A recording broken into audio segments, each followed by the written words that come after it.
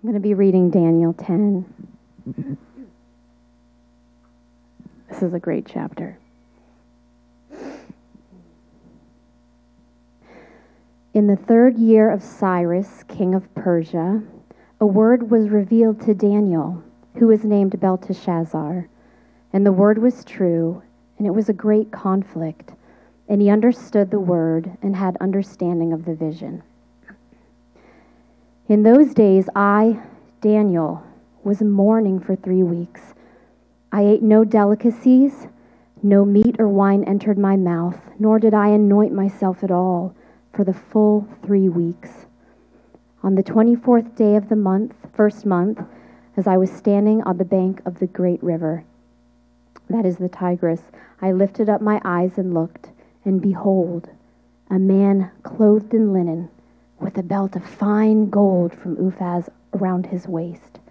His body was like beryl, his face like the appearance of lightning, his eyes like flaming torches, his arms and legs like the gleam of burnished bronze, and the sound of his words like the sound of a multitude.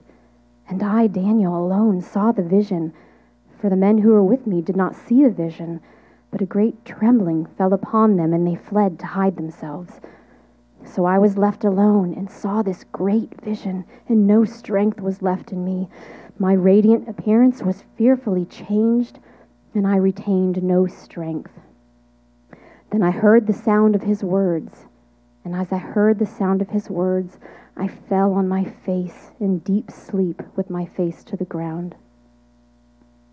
And behold, a hand touched me and sent me trembling on my hands and knees, and he said to me, O Daniel, man greatly loved, understand the words that I speak to you, and stand upright, for now I have been sent to you. And when he had spoken this word to me, I stood up trembling.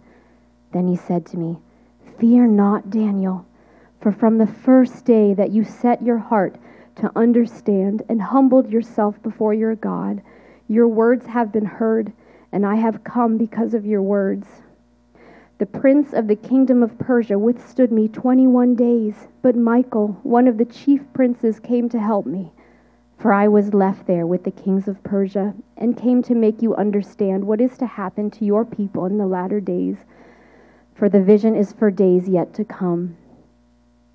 When he had spoken to me according to these words, I turned my face toward the ground and was mute. And behold, one in the likeness of the children of man touched my lips. Then I opened my mouth and spoke. I said to him who stood before me, O my Lord, by reason of the vision, pains have come upon me, and I retain no strength. How can my Lord's servant talk with my Lord? For now no strength remains in me, and no breath is left in me. Again, one having the appearance of a man touched me and strengthened me. And he said, O man, greatly loved, fear not, peace be with you, be strong and of good courage. And as he spoke to me, I was strengthened and said, Let my Lord speak, for you have strengthened me. Then he said, Do you know why I have come to you? But now I will return to fight against the prince of Persia. And when I go out, behold, the prince of Greece will come. But I will tell you what is inscribed in the book of truth. There is none who contends by my side against these except Michael, your prince.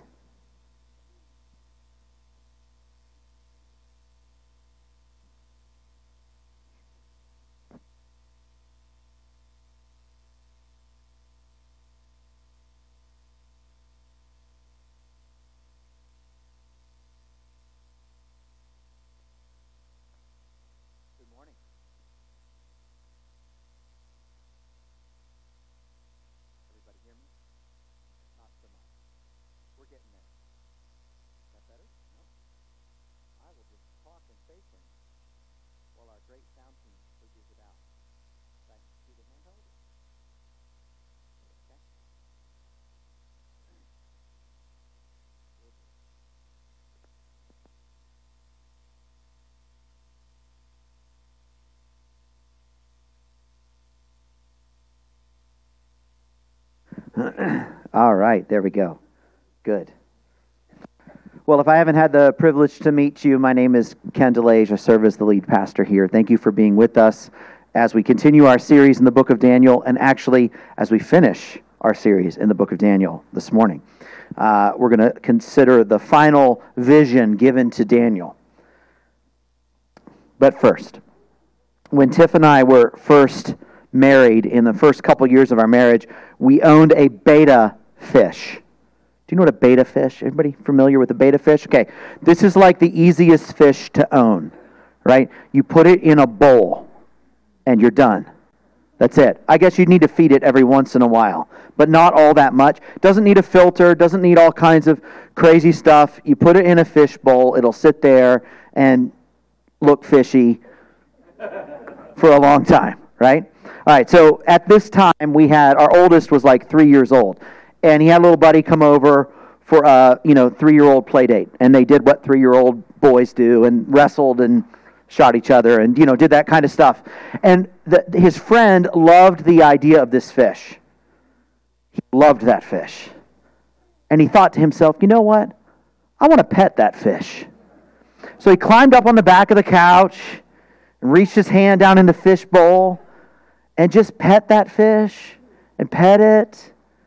And pet it, and pet it, and then gently left it on the couch where we found it. We had a little ceremony. It was kind of this mini tragedy, but kind of funny at the same time. So we're just like, yep, that's what little boys do. But we learned that you cannot unpet a fish. There's a kind of brokenness that's too deep to be fixed.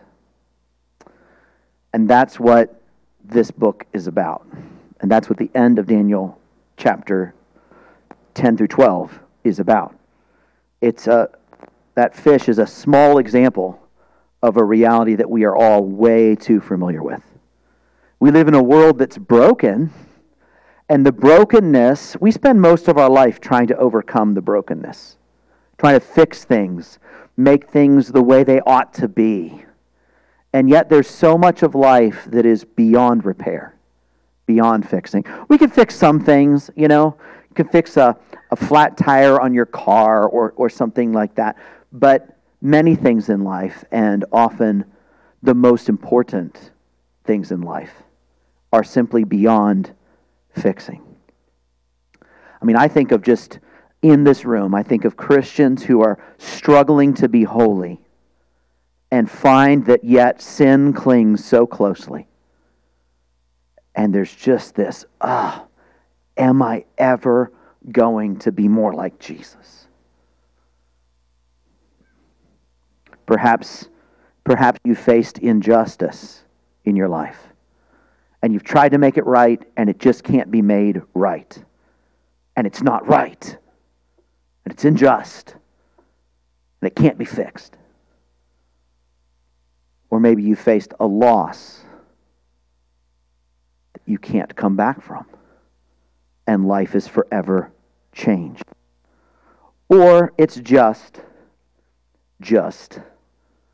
the stripping away of life that old age brings. Every day a little less than the day before, bodily speaking. This is a broken world, and many things cannot be fixed under the sun. This morning we're going to look at the final vision that comes to Daniel, and it acknowledges the brokenness of the world. It goes through the brokenness of the world, the unfixable brokenness. But in the middle of it, God offers hope anyway. Hope for an unfixable world. Now that's amazing.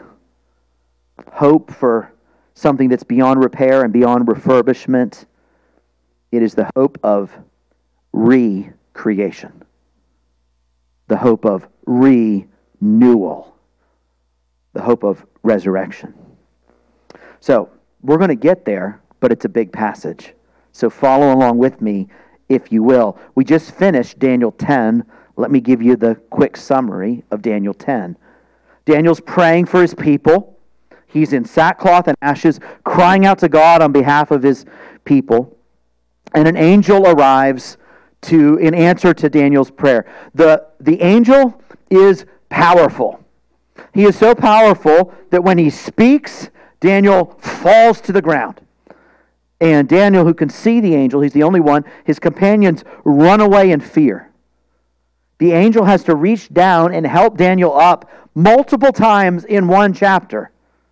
And it's not that Daniel is somehow, weaker than the rest of us. This is a powerful messenger from God, bringing a powerful message from God. And yet, this powerful angel, one of the first things he reveals is, hey, good to be here. I've been trying to get here for 21 days. What? This is one of the most mysterious verses, just kind of jumps out of our Bibles. Wait, what stopped you? One that I can't even listen to for 21 days. And he says it's this demonic power over the kingdom of Persia. So this angel was going back and forth trying to get to Daniel for 3 weeks. And finally, Michael, the archangel, gets involved and frees up this one to come to Daniel. Now, many of you are hoping that we do a really long aside on spiritual warfare. We don't have time to do that, but I can say one very obvious thing. How broken is our world? So broken that the kingdoms of man are under demonic influence and demonic control. That's broken. It's a broken world. And into that world comes this angel to give Daniel the vision. And it begins in chapter 11. We're not going to read the whole of chapter 11, but I'm going to dip in and out of a few different sections to give us the feel for the chapter. I do encourage that you read the whole thing in your own time. But let's start. I'll read the first 4 verses, and we can understand what's said through that. And as for me, in the first year of Darius the Mede, I stood up to confirm and strengthen him. And now I will show you the truth. Behold, 3 more kings shall arise in Persia, and a 4th shall be far richer than all of them. And when he's become strong through his riches, he shall stir up all against the kingdom of Greece. Then a mighty king shall arise, who shall rule with great dominion and do as he wills. And as soon as he is arisen, his kingdom shall be broken and divided toward the 4 winds of heaven, but not to his posterity, nor according to the authority with which he ruled. For his kingdom shall be plucked up and go to others besides these. All right, we can show that slide now. All right, here's Daniel 11. We're not going to go through all of this. I'm actually putting it up here, not even so that you can read it, but so that you can get a feel for what's happening. All right? Daniel 11 gives us the political intrigues and wars of the late Persian and then the Greek Empire. All right? Back and forth and back and forth and back and forth. And those who've studied this look back and can see, oh yeah, these verses came to pass, and these verses came to pass, and these verses came to pass. So we actually begin above where this chart begins, back up in verses 1, 2, and 3, is the end of the Persian Empire. And so they're talking about the end. There's going to be a few more kings, and then one will arise. The king that arose to do this was named Xerxes. You might have heard of King Xerxes. He fought the Battle of Marathon against the Greeks, the Battle of Salamis against the Greeks. The Greeks beat him and sent him back to Persia. That's all in verse 2. Then a mighty king will arise in verse 3. That's Alexander the Great, who arises and takes over the entirety of the Middle East, defeats the Persians. And then, so Alexander the Great, it's the Greek Empire, but it's also, he's from Macedonia. All right, so it's the Macedonian Empire. And in verse 4, that empire gets divided into 4 pieces. And now we spend the rest of chapter 11 talking about the intrigues between the kings of 2 of the 4 kingdoms. All right? So here's the kingdoms that were involved. So when Alexander the Great took over the whole ancient Near East, one of the kings after him set up in Syria. If you're familiar with the geography, that's just north of the Promised Land. All right? Another king set up in Egypt. That was the Ptolemy Empire. The Syrian Empire was the Seleucid Empire. They're both kind of Greek empires, but they're offsprings of the Greek Empire. All right? So you got to the north of God's people, one king, to the south, the other, and they go back and forth for hundreds of years, with Israel in between. All right? So this is bad news, right? God's people are just going to have one army from the north to the south, the other from the south to the north, because although they're all Greek Empire descendants, they don't like each other. And they're going back and forth with wars and political intrigue. And so, wow, here's all these different kings. You can see in the left column all these different Ptolemy, the first, the second, the third, fourth, fifth. And by the way, look down at the bottom, Ptolemy the fifth married Cleopatra. Like, Cleopatra, right? Yeah. All right. And then on the right, you get the Seleucid kings that are there. I'll give you a feel for some of the rest of Daniel chapter 11. Let's just look at verses 10 through 13. All right, you can probably find it up there. That's Seleucus III. Yeah. All right, verses 10 through 13. His sons shall wage war and assemble a multitude of great forces, which shall keep coming and overflow and pass through, and again shall carry the war as far as his fortress. Then the king of the south, moved with rage, shall come out and fight against the king of the north, and he shall raise a great multitude, but it shall be given into his hand. And when the multitude is taken away, his heart shall be exalted, and he shall cast down tens of thousands, but he shall not prevail. For the king of the north shall again raise a multitude greater than the first, and after some years he shall come on with a great army and abundant supplies.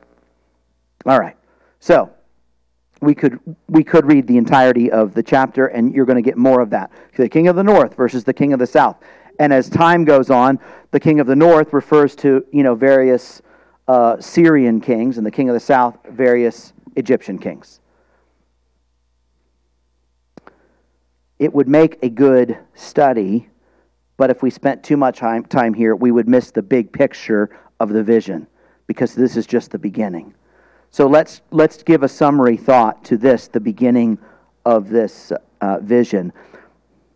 Not only are we in a broken world, but man keeps making it worse. And as one gets power, and then the next gets power, and then the next gets power, do you know who they use it for? Themselves. Over and over and over and over, and if I didn't say it, over again. All through history.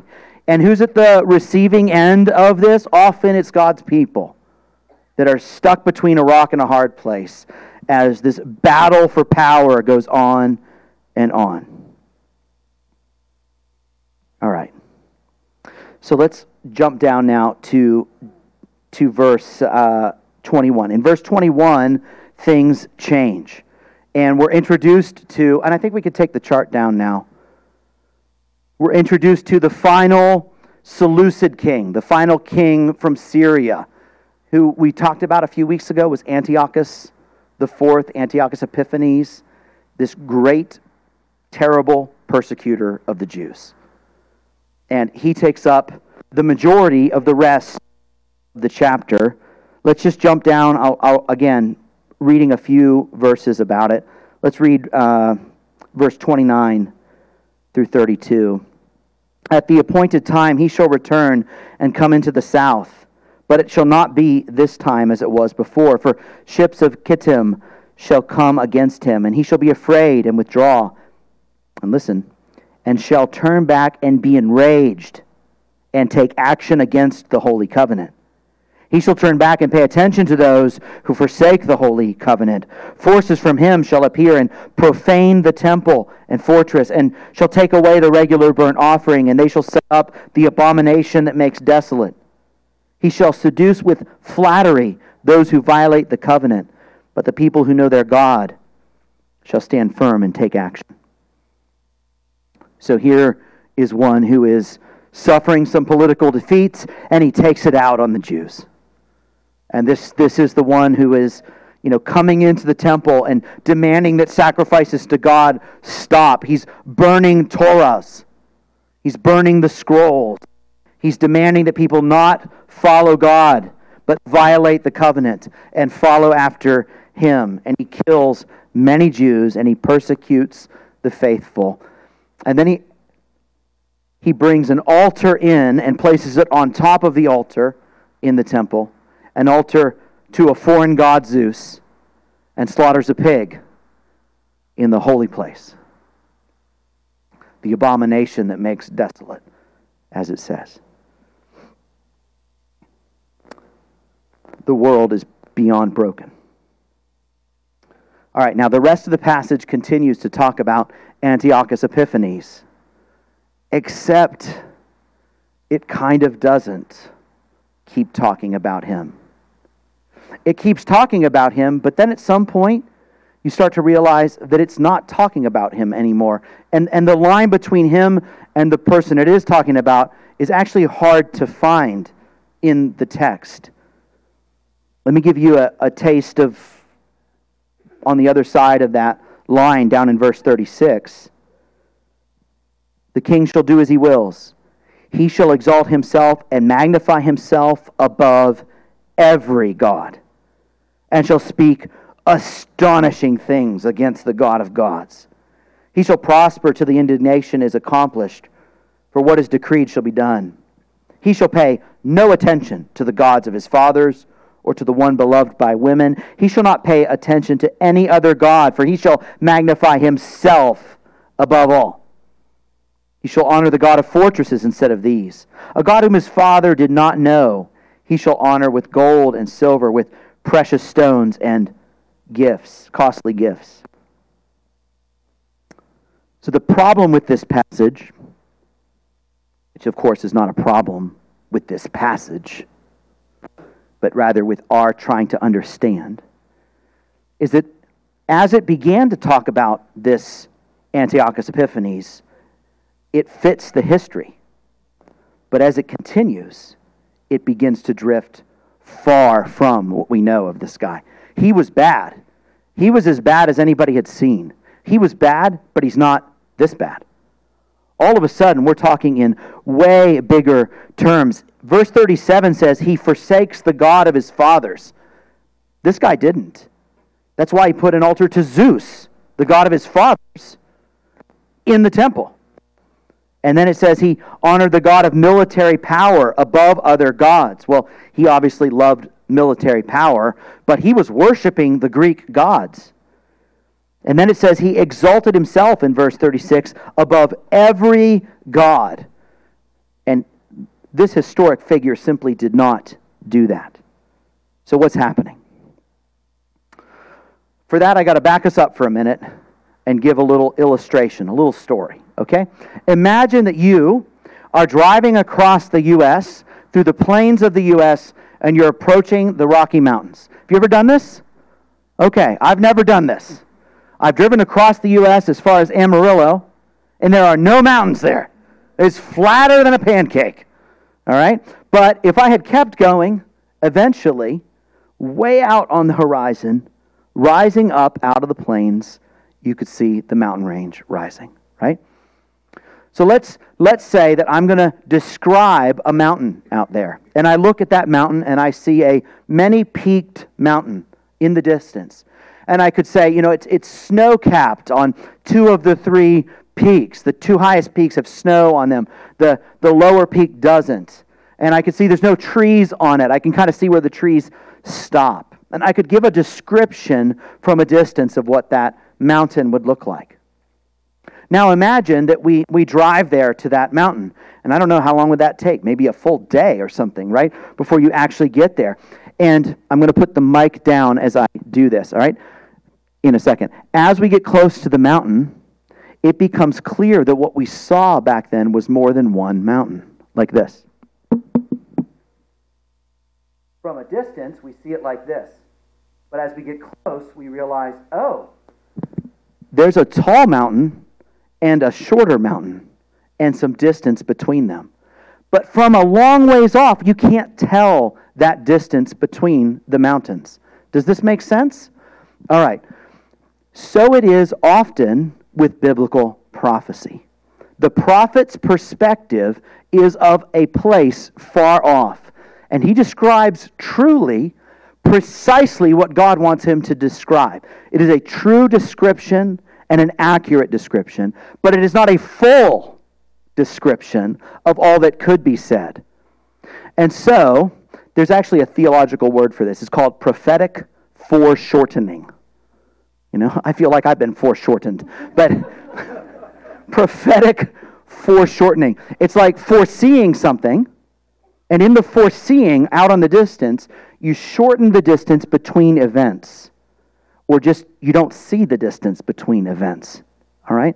So often the prophets will see out, like this happens so much in the Old Testament, they would see out to the coming of Christ, and they would kind of conflate his first and second coming. Right? And so, but then actually, once you actually get there, you go, oh wow, there's some distance between these mountains. Like a long distance. There's the first coming mountain, then the second coming mountain, and it's not that they were wrong, it's that was the perspective God allowed them to see, and they spoke truly. All right, so what's happening here? I believe the same thing is happening here. And what we have described at the beginning of this section is the Old Testament Antichrist, Antiochus Epiphanes. Persecutor of God's people, exalting himself above God, turning people away from the covenant, distorting and burning truth, right? This is an Old Testament Antichrist. By the end of chapter 11, we're dealing with the New Testament Antichrist. And I'm not sure precisely when we left the description of one mountain and started describing the next. But at the beginning, you can tell it's the historic guy, and by the end, you're going, whoa, this guy is much worse. And the time period we're now in seems to be the end of days, which we'll see here in a minute in chapter 12. So, by the time we get to the end of chapter 11, God's people are in a bad place. The New Testament Antichrist is on the move. He's got his army out. It says in verse 44, he shall go out with great fury to destroy and devote many to destruction. And he shall pitch his palatial tents between the sea and the glorious holy mountain. Yet he shall come to his end with none to help him. So he is pitching his tents between the sea and the holy mountain, the holy people of God that he is after to persecute. All right, so chapter 11 ends with a bad situation, with God's people being pursued by the Antichrist. And now we can get to the heart of this passage, which is chapter 12. So follow along with me as we read this together. At that time shall arise Michael, the great prince who has charge of your people. And there shall be a time of trouble, such has never been since there was a nation till that time. But at that time your people shall be delivered. Everyone whose name shall be found written in the book. Many of those who sleep in the dust of the earth shall awake, some to everlasting life, some to shame and everlasting contempt. And those who are wise shall shine like the brightness of the sky above, and those who turn many to righteousness like the stars forever and ever. But you, Daniel, shut up the words and seal the book until the time of the end. Many shall run to and fro, and knowledge shall increase. Then I, Daniel, looked, and behold, two others stood, one on this bank of the stream, and one on that bank of the stream. And someone said to the man clothed in linen, who was above the waters of the stream, how long shall it be to the end of these wonders? And I heard the man clothed in linen, who was above the waters of the stream. He raised his right hand and his left hand toward heaven, and swore by him who lives forever, that it would be for a time, times, and half a time. And that when the shattering of the power of the holy people comes to an end, all these things would be finished. I heard, but I did not understand. Praise God for Daniel. I heard, but I did not understand. Then I said, "O my Lord, what shall be the outcome of these things?" He said, "Go your way, Daniel, for the words are shut up and sealed until the time of the end. Many shall purify themselves and make themselves white and be refined. The wicked shall act wickedly. None of the wicked shall understand, but those who are wise shall understand. And from the time that the regular burnt offering is taken away and the abomination that makes desolate is set up, there shall be 1,290 days. Blessed is he who waits and arrives at the 1,335 days. But go your way till the end. You shall rest and shall stand in your allotted place at the end of the days." If chapter 11 left us wondering about the time period being discussed, because it started in the ancient Greek Empire and ends at the end of time, chapter 12 at least is clear. Chapter 12 is talking about the end of the world. This is the end of time. It begins where chapter 11 left off, a time of terrible persecution and suffering for God's people, and then suddenly, so suddenly, we don't even have time to process it as we read. Everything changes. Everything changes. It changes completely. It changes totally. Changes eternally. We were just driving down the road of history, and then all at once, eternity. As if the road of history had suddenly plunged off a cliff. The road is over. The strife is over. The battle is over. The pain is over. And we find ourselves on eternal shores, the eternal destination. It begins in verse 1 with Michael arising. It says, Michael shall arise. He's the head angel. Book of Revelation tells us he's the archangel. That is the highest angel, the head of the armies of heaven. Michael arises, so arise the heavenly host to come in and to rescue God's people. Finally sent to rescue the people of God who have been trampled underfoot. Now, let's not put our hope in the wrong place. Our hope is not in the angels, right? And it's not like the angels are waiting right now, sort of gathering their strength, sort of some deep breathing, maybe stretching out until they're ready to go. The angels are ready to go. They're waiting on the word to go. And that word is the one we trust in. The word of our Savior, who says, now, and in they fly to rescue and redeem the people of God. That day is coming. As it says, at that time, your people shall be delivered. There it is. For so long there was no hope. One thing after the other, trampled down. Just no hope and darkness. Things going along as they have always gone along. Just going along and going along and going along, and then there it is. Hope. Breaking into hopelessness. Light gets turned on. Deliverance is brought forth. Your people, Daniel, will be delivered. Delivered from persecution, delivered from pain, delivered from injustice, delivered from the brokenness of our world. Who will be delivered? Well, your people will be delivered, but who does it say?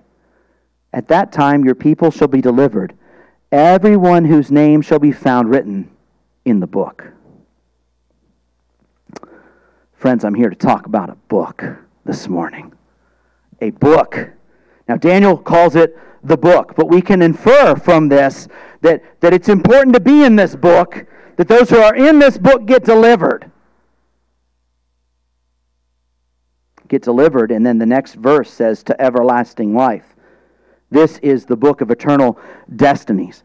Revelation 13 gives us the full title of this book, where it says that those whose names were written before the foundation of the world in the book of life of the Lamb who was slain. There's the title. And it's a good title for the book. It is, first of all, the book of life. That's good news. It's not the book of judgment. It's not the book of death. It's not the book of brokenness. It's the book of life. Now, the book of life of what? It's the book of life of the Lamb who was slain. It's not the book of life of the works of good people. It's not the book of life of the law kept by the saints. It's not the book of life of deeds done by the righteous. No, this is the book of life of the Lamb, and particularly the Lamb who was slain. There's life promised to everyone whose name is in this book. But life was earned not by those whose names are in the book. It was earned by the one whose name is on the cover. It's the book of life of the Lamb who was slain. The book of life.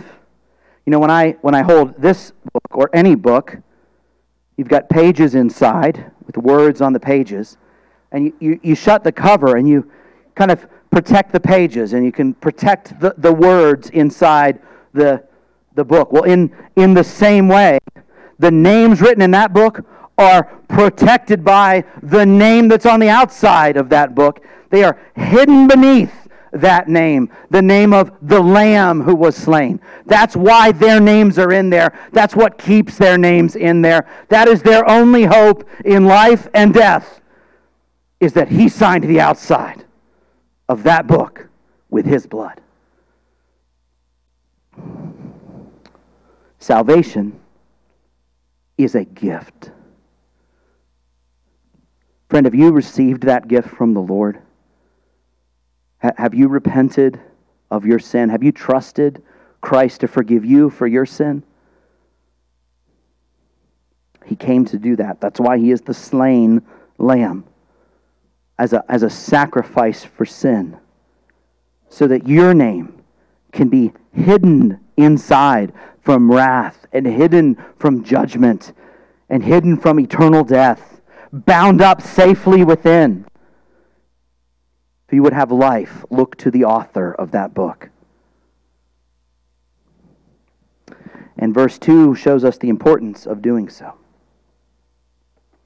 Chapter 12, verse 2.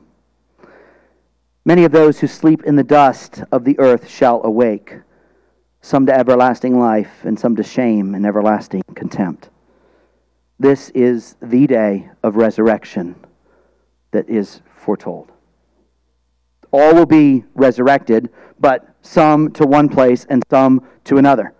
All will be resurrected, that is, body and soul brought back together by the power of God. All people who have ever lived will come up from the dust in which they slept, reunited to their bodies. For some that is good news, and for some that is not good news at all. Because it says that they will awake to shame and everlasting contempt. It is the shame of rebellion against God, the contempt that comes from sin, the judgment of God. It is an everlasting contempt. It is an everlasting judgment. And it is borne by people not in some ethereal state as spirits. It is borne bodily and eternally.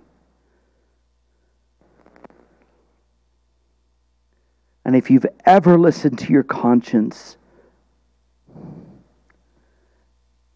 you know what you deserve as well. And so I say again, turn to Jesus, the one who was slain to protect His people from that resurrection, from that eternal judgment. He endured judgment on our behalf. And praise God, because He did, then some will awake to everlasting life. Everlasting life. All things made new. Our bodies made new. It continues, actually, in verse 3. Those who are wise shall shine like the brightness of the sky above, and those who turn many to righteousness like the stars forever and ever. Remember, we're reading apocalyptic literature, right? You're not going to become a star. This isn't Tolkien, all right? You're not going to become a star. But in the language of apocalypse, what this talks about is that the lowest saints will reign with Christ. They will be exalted next to Christ. Glory to God. Those who are wise, that is, those who have clung to Christ in this life, will shine like the brightness of the sky above. Those who turn many to righteousness, that is, who believe the gospel and live out the gospel and speak the gospel to others, who tell of Jesus, will shine like the stars forever and ever. This is a complete reversal of history. This is the last becoming first and the first becoming last in one verse. Those who had been trodden underfoot, stuck between the king of the north and the king of the south, and all of their lust for power for year upon year upon year, they will rise up, and the rulers of this world will be cast down. And so here, the brokenness that cannot be fixed will yet be undone, and this world will be remade. Even though it is beyond fixing, it is not beyond remaking. You can't unpet a fish. But God. But God. But God can remake however He desires. And He reveals that He will remake. And He will remake things good. The God who created once will create once again. And old age will be reversed. And disease will be undone. And injustice will be made just. And justice shall triumph, and mercy shall reign. And how in the world was God going to do all this? Daniel couldn't have had a clue as he read this. Just how would God step into history and make this all happen? We have not seen the end, but we have seen the beginning of the end. We've seen something that Daniel didn't see. We saw when God did step into history and began this good work. The work that He will finish on that day. He already started it, friends. It's already paid for. He's already begun. Anything that happens from here on out in the end times will be but the outflow from the cross, from the victory that Christ already won. One day, injustice shall be overturned. How will God overthrow injustice? Well, He did it by enduring injustice on the cross. He purchased the end of brokenness by being broken. He purchased the end of sin by becoming sin for us. He purchased the end of wrath by absorbing the wrath of God. He purchased the end of death by dying in our place, so that our names could be written in the book of life of the Lamb who was slain. So one day the world will be remade and resurrected and renewed, and that will all be because of what Christ did on His cross. Now, the passage ends by asking the question that Christians have been asking ever since. When's that going to happen? The whole last paragraph deals with when's that going to happen? And there's these sets of numbers in there. Confusing numbers that are in there. Will it be, we see towards the end, there will be 1,290 days, but then blessed is the one who arrives at the 1,335 days. Christians, believers for all ages have been trying to figure out exactly what this means with no clear consensus whatsoever on what this means. We would do well to find refuge in what Jesus said when asked the day and the hour. No one knows, not even the Son, but only the Father.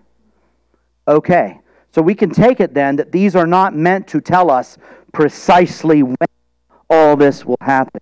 It's a symbolic answer, but it is an answer, and here's what it tells us. It tells us God knows. God knows the number of days. He has numbered the number of days. He has limited the number of days, and He will bring an end to these days of pain and persecution and suffering in His own perfect timing. So we don't know the days. We do know they're passing. The chapter ends, and the book of Daniel ends with a final word of comfort in the last verse. Here it is. But go your way till the end, and you shall rest, and shall stand in your allotted place at the end of days. This was from the angel to Daniel. Go your way, Daniel. Go your way. Live your life. Don't worry about what you don't know. He had just said he was confused. The angel's saying, go your way. You're not going to understand it all, but you do have what you need. Go your way. Live your life. Don't worry about what you cannot know. And go your way till the end, and you shall rest. That is to say, you shall rest in the ground. Daniel, go live your life unto God, and then go die the death that he has for you under God. Go do that, Daniel. Trust your God. Go your way. Live and die. And you shall rest and shall stand in your allotted place at the end of days. There is a place reserved for Daniel on that last day. In that heavenly throne room, there's a place for Daniel. Have you ever been in a big group where they're trying to be organized about where everybody stands, maybe a choir or something? So they'll put like a little X of masking tape on the ground with your name on it, and you kind of go, oh, that's where I'm supposed to stand. Daniel, you will stand in your place on that last day. What kind of a wonderful word is that? There is a place for him. Friend, I am here to say that this is written for Daniel and it is written for us. Did not Christ declare to us, I go to prepare a place for you? This is not just Daniel's promise because Daniel is kind of in the Bible. This is a promise to all of God's people, and it is a good word for us. Hear this word. Go your way. Live your life under God. Die the death that he has for you, and you will stand with him in your allotted place on that day. Glory to God.